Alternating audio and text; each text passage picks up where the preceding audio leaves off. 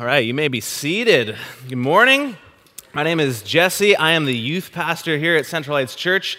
I know maybe like me, you're a bit disappointed that Tim's not speaking. I know I'm especially disappointed about that as I'm up here.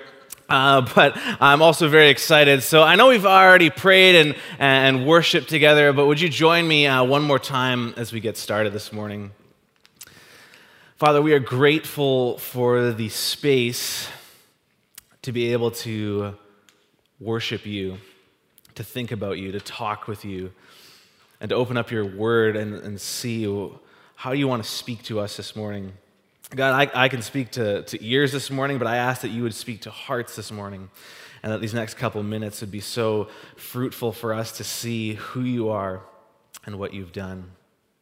In Jesus' name I ask, amen.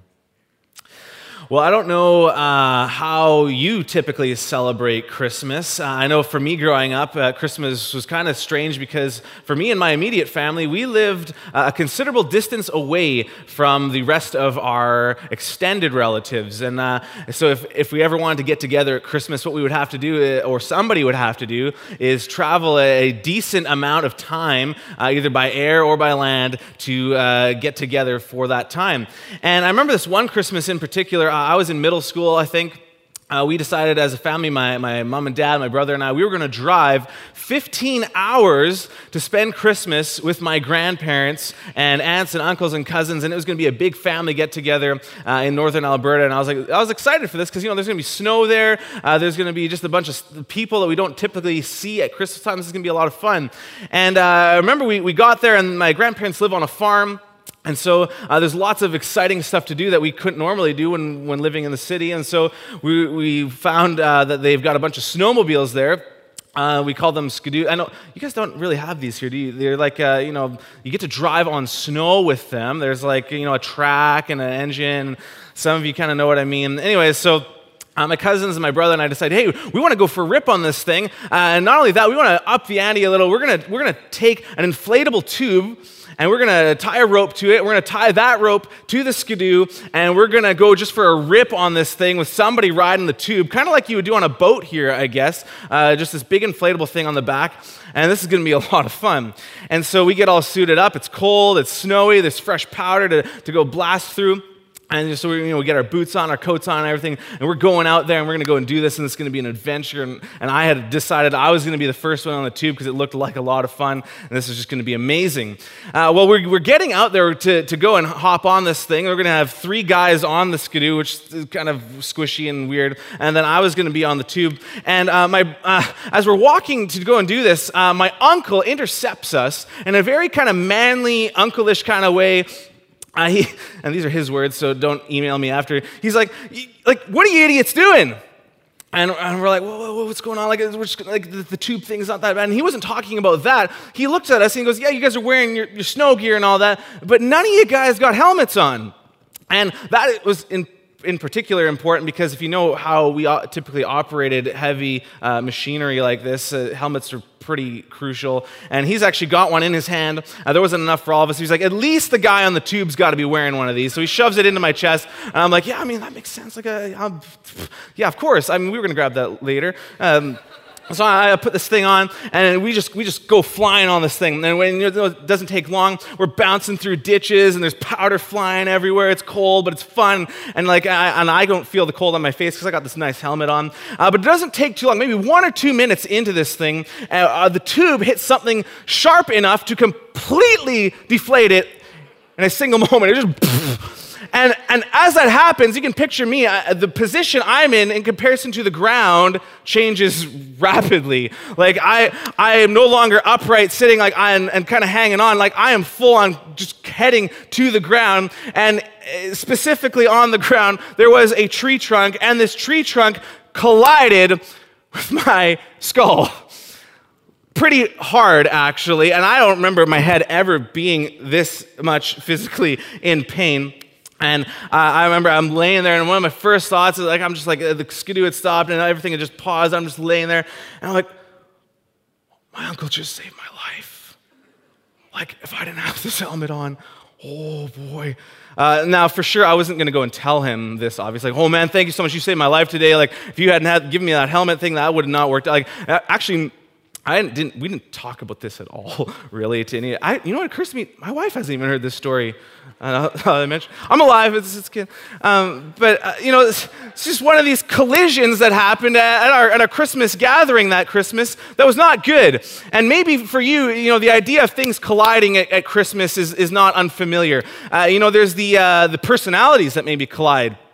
Say at the Christmas dinner table, you know, dad's got those jokes because he's dad and just rubbing you the wrong way. You know, your brother-in-law, just that personality, he's just kind of arrogant. I don't like that. You know, this stuff that's just, you know, collisions and stuff with personality. Maybe it's expectations of, you know, what you're going to do at Christmas, especially when you're newly married. You got, you know, one set of traditions and another set of traditions, and those are going to collide, and you kind of got to choose. What are we doing on Christmas Eve? We're going to do that. Or we're opening gifts what day? Or how is this all going? You know, there's stuff that typically collides at Christmas. Sometimes it's good, sometimes it's bad. But at the first Christmas, there were realities, there were things that collide, sometimes in inconvenient ways, sometimes in uncomfortable ways, and seemingly impossible ways. When heaven and earth meet together at the first Christmas, when God and man collide, when the infinite comes and takes the form of an infant, these things are strange but beautiful. We're starting a new series today called Beautiful Collision, and what we want to do over this Christmas season, the next couple of weeks, is look at what are these things that uniquely come together at Christmas time, unlike any other time of the year, and at no other point in the gospel story do we see such radical ideas, such amazing things come together. Because see, as we're counting down the days to Christmas in 2017 with our, you know, Advent calendars and eggnog lattes and all that, heaven was counting down to collision at the first Christmas. And today we're going to look at one of these collisions, and it's the collision of wrath and rescue. Specifically, God's wrath and our rescue. Now, I know wrath doesn't seem like a seasonal favorite thing to talk about. Like, we're going to talk about God's wrath. You invited me from Community Christmas to come here. We're talking about wrath of God. Like, what's going on here? But my hope is that over the next couple minutes, as we look at God's heart, as we look at his righteousness, his holiness, at his love, that both wrath and rescue will help us paint an amazing picture of God and better appreciate how good our good news is. Because our bad news in the gospel story is actually really bad. So our text this morning is going to be Isaiah 53, hundreds of years before the first Christmas. You can turn with me there if you want. Isaiah chapter 53. We're going to jump around a bit in Isaiah 53, but specifically we want to look at verses 4 to 6. Now, this is a promise, a prophecy, a vision that a man named Isaiah gets hundreds of years before Jesus ever comes on the scene in Israel. And what's happening here is God is promising a rescuer to come. And so when we see these words here, he's going to do this, we're talking about, who we're talking about is Jesus. And here's what it says in Isaiah 53, starting in verse 3, about Jesus. That he was despised and rejected by men, a man of sorrows and acquainted with grief, as one from whom men hide their faces. He was despised and we esteemed him not. And then verses 4 to 6, our focus this morning. Surely he has borne our griefs and carried our sorrows. Yet we esteemed him stricken, smitten by God, and afflicted. But he was wounded for our transgressions. He was crushed for our iniquities.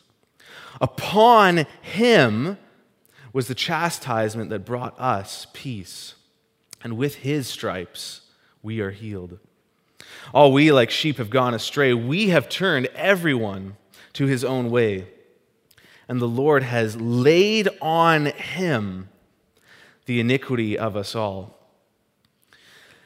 I realize there's a lot of kind of big churchy terms in there, like chastisement, transgression, iniquity, and all that, and we'll kind of unpack some of that there. But what's going on here? Why are we leaping into the middle of this book and reading this? What's the surrounding context for which this is needing to be written? Because why would there need to be a rescue happening? What is there needing to be rescue from?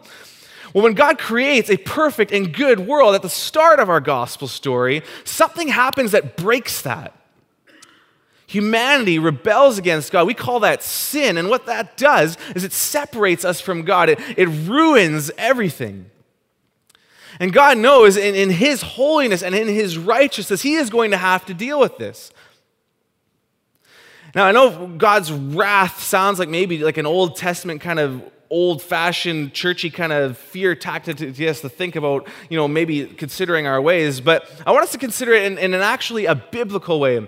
J.I. Packer, one who wrote a Christian classic, he gives us a kind of a helpful picture as to what the Bible's talking about when it talks about God's wrath. He says, it's never the capricious, self-indulgent, irritable, morally ignoble thing that human anger so often is. Like we're driven by emotion and feeling, and we fly off the handle, and our anger, our wrath is unpredictable and often not fully justified, not planned out, not considering all the variables. That's not what God's is. Packer says it is instead a right and necessary reaction to objective moral evil. See, what we believe about God is that He is objective, moral good. And so if He actually is good, if He is actually worthy of worship as a good and glorious and holy God, He has to take this position against sin. He has to, in His righteousness, treat sin seriously, treat evil and injustice seriously. And that's what we're talking about. We're talking about God's wrath. See, that's the kind of earlier context. God wants to restore all things, and if He's going to restore all things, it's going to mean removing evil. It's going to mean removing injustice and sin and transgression and iniquity and all of this, which is actually a good thing. We don't want that in our world. We want that restoration and wholeness that God wants to bring. The problem is for us is that we've got that in us as well. That sin, that rebellion against God.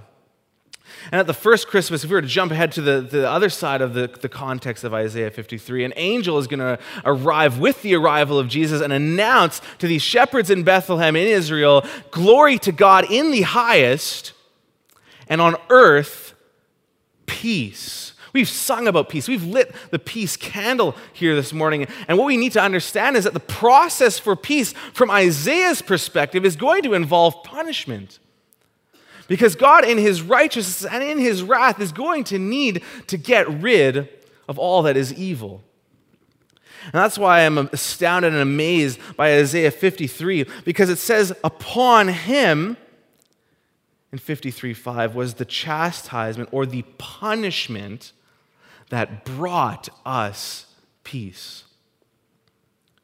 When we hear glory to God on the highest and on earth peace with the arrival of Jesus, what we should be realizing is that He's taking this for real. He's actually coming to do this.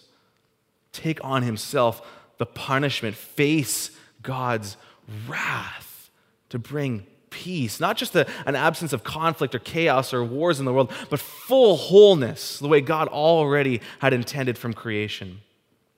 John, later on, will describe Christmas this way in 1 John chapter 4. He says, in this, the love of God was made manifest among us, that God sent His only Son into the world so that we might live through Him. And this is love, not that we have loved God, but that He loved us and sent His Son to be a propitiation for our sins. Okay, so we've got wrath, that's a big, weird, churchy thing. We've got transgression, iniquity, that's a big, churchy thing. Now you're throwing this propitiation at us. What's that? Well, Packer can help us with that too. And he helpfully describes it this way. It's simply a sacrifice that averts wrath through expiating sin and canceling guilt. It is an atoning sacrifice through the payment of Jesus, with him experiencing all that Isaiah 53 is talking about. It's not just John that writes this. Paul will pick up on this idea as well in Romans 3, saying that Jesus was put forth as a propitiation. Jesus is going to take this on and absorb God's wrath so we don't have to. I wonder maybe if we need to kind of define this a little bit differently. We're maybe going, okay, this is all really heavy stuff for a 9 a.m. service. What is going on here? Let's maybe think of this in sort of a bit more of a Christmassy kind of way. So we have, most of us are familiar with Santa Claus, and what Santa Claus likes to do, culturally speaking, is he's got a philosophy about Christmas where it goes, I'm going to make a list. I'm going to go to the trouble of even checking it twice. I'm going to, write down everybody's names in the world, and then I'm going to go back and double check this whole thing. No one's going to be missed. And what I'm going to do is I'm going to find out who's naughty or nice, good or bad. And why he wants to do that, I guess, is because he wants to give people what they rightly deserve. So for the good people, he's like, hey, you guys, we're gonna dump the gifts on you. You're going to get the VR goggles and the hoverboards and all the other stuff from Community Christmas. That's going to be great and good and all that. And the people that aren't good, though, and this is strange to me, he not only ignores them. He just doesn't, he actually goes out of his way, climbs all up in their chimneys, and he's like, I'm not just going to forget these people. I'm actually going to go and give them something too. And what I'm going to give them is not going to be the gifts. It's going to be coal. Hard, kind of like this stuff right here.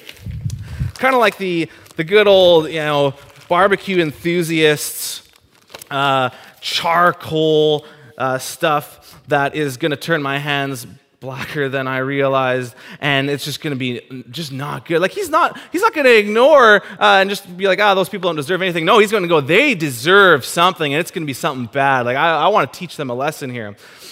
I suppose if you're like barbecue, either way you're set, because good or bad, you're getting this, I guess. But and it's all about, and the whole cultural philosophy here about Christmas is that you're going to get what you deserve. But Isaiah 53's Christmas, 1 John 4's Christmas, the gospel Christmas is so much better than that. See, what we read is that upon this Savior, upon this rescuer, what he is going to do is he's going to take the garbage of human error, the garbage of human sin, the stuff that was never intended to be there. He is going to bear our griefs. He's going to bear our sicknesses and sorrows. That's going to be laid down on him. He's going to bear our transgressions or our rebellion. And he's going to put that on himself. 1 Peter 2 will come back to that later, that he himself in his body will bear our sin. So that's also being laid on him. And man, it's just overall our rebellion, our transgression, all of this stuff that was never supposed to be a part of the story, all being laid on him. The words in here that I see of upon him was the punishment that brought us peace. See, our Christmas, our good news is really good because the bad news is so bad. God's wrath towards sin has to judge this, has to punish it, has to take care of it, has to obliterate it. All of this garbage has to go if the restoration of the world is going to happen. But what he does to do that is he sends his son at Christmas, and at Christmas dumps all of what we deserve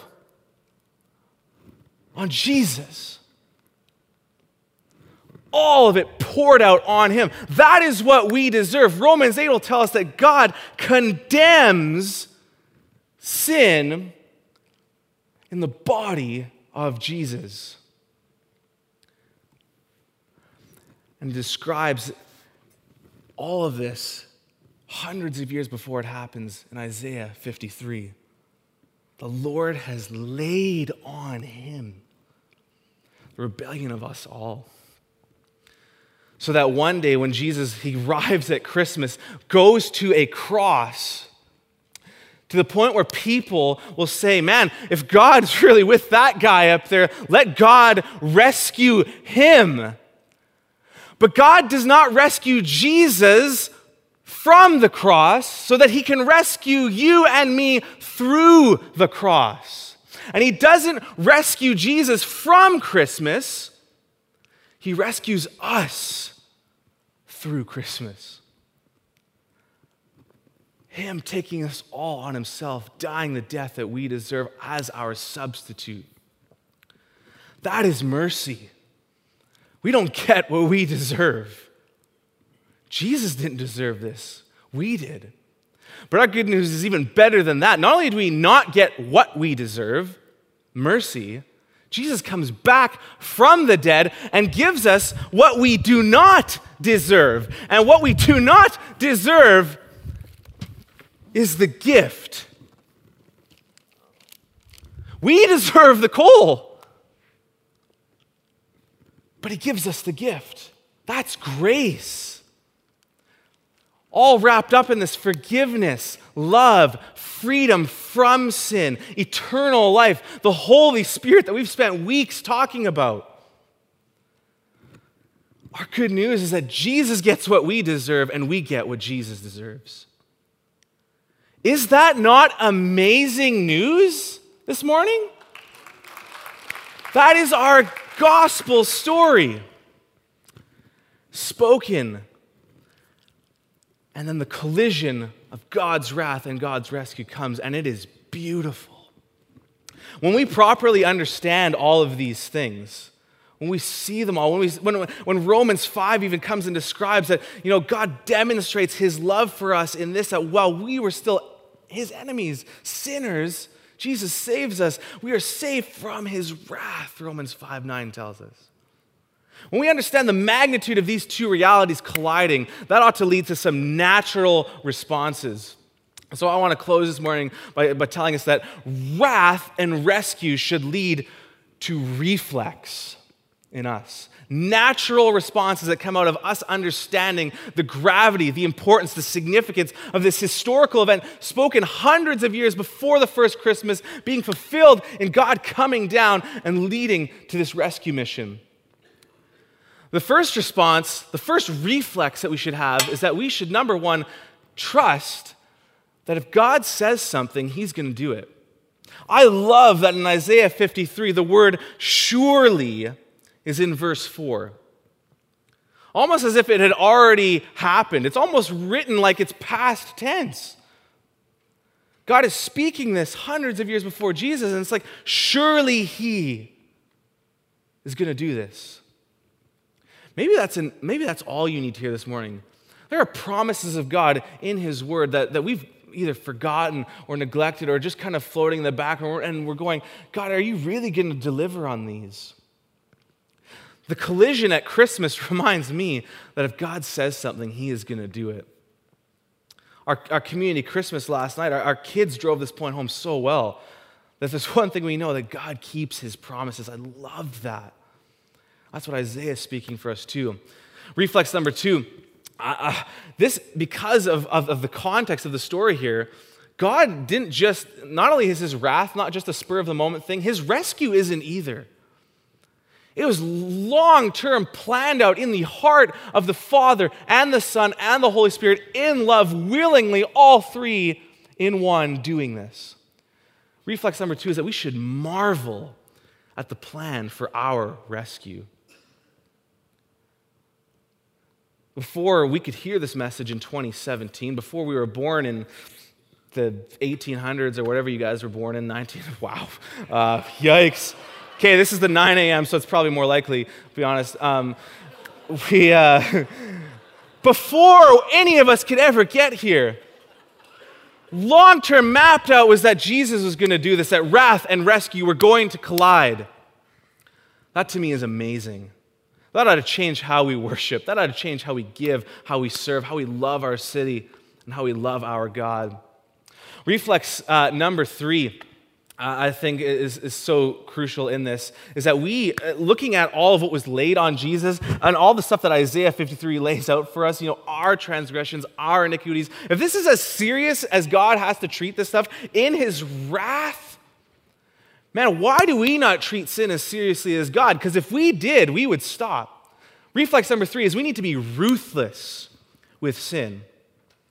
Because I know a lot of us, like we embrace this gift, we grab onto it on Sunday morning, but then it's kind of like we look at what else is out there and we go, I'm just gonna tie this onto myself a little bit here. Just gonna kind of keep this as part of my life, and I'll try to, why are we entangling ourselves with the stuff that was laid on Jesus for us? Several times, actually, in the New Testament, in particular, there's one in Colossians chapter 3, where Paul outlines a lot of this stuff, saying, and I'm just going to read a couple verses from Colossians 3, starting in verse 5, where he says, "Put to death, therefore, what is earthly in you, sexual immorality, impurity, passion, evil desire, covetousness, which is idolatry." Why? Well, first of all, you've got the gift, so your identity is completely changed. But not only that, verse 6 says in Colossians 3, "On account of these, the wrath of God is coming." And aren't we glad rescue came before that? But on account of these, the wrath of God is coming. Why are we playing in the garbage still? We shouldn't be, because our identity is completely changed, which is why reflex number 4 is we need to stop condemning ourselves, since Jesus has been condemned for us. Romans 8, God condemns sin here, and there's no more condemnation for those who are in Christ Jesus. Our guilt is canceled. It's gone. The wrath is on him. Yes, there'll be conviction, because that's part of the gift. Yes, there'll be God leading us and guiding us, holding us accountable, transforming us, but that's different. Our guilt is gone because of the collision of wrath and rescue. Reflex number 5, then, I would say if we have not kind of gotten this, and we've heard this over and over, we really need to react to the collision. In John chapter 3, we read that whoever believes in the Son, in Jesus, one who lived a perfect life, died the death we deserve, came back to life to give us all these gifts. It says, whoever believes in him has eternal life, but whoever does not obey the Son, John 3:36, shall not see life. Why? But the wrath of God remains on him. That's a serious and sobering thing that we don't want to downplay this morning, because it's not downplayed in the work of Jesus. Have you put your trust in this rescuer? Or are you going to face the wrath that he already has faced for you? You can today put your trust in him. Make him your rescuer. Make him your ruler. Give your life to him. Reflex number 6, for those of us who have, it's only natural, if we understand God's wrath and we understand God's rescue, is to join the rescue mission. There are people that you and I know in our lives where what John writes in John 3 is true of them. The wrath of God is still remaining on them. But as 1 Thessalonians says, that's not what God has intended. 1 Thessalonians 5 says that we have not been destined for wrath, but for rescue, to obtain salvation through Jesus. And I'm convinced personally that every time I don't share the gospel, don't share Jesus, don't share the good news, it's because I don't have the magnitude of these things at the forefront of my mind. It's like I've forgotten how big and important these things are. Join the rescue mission. One more reflex I want to share is to simply look ahead. To look ahead, because God's wrath sounds scary and sometimes maybe even bad, but it's a right and necessary thing. Maybe you're here and you're going, man, this is all, I've heard kind of this stuff before, but Christmas for me right now, the season I'm in, I need something else from God. Like I need some sort of other peace or some sort of encouragement. I need some sort of financial help. There are diseases, there are evil things in my world. There are just bad things are going on around me. We can look ahead to the fact that one day all of these things are going to be gone forever. because his wrath is going to remove all evil, all injustice, all sickness, all sin, all grief. And aren't we glad that rescue has arrived before that's even happened? Our God is an amazing God who willingly, lovingly allowed wrath and rescue to collide at Christmas. And how our wrath and rescue going to lead us to some sort of reflex today. God, we are so grateful that we don't have to do anything but put our trust in you. You've taken what we deserve. Upon you was the punishment that brought peace. May this change us. May this affect how we worship even right now. May we join your rescue mission and celebrate it like never before.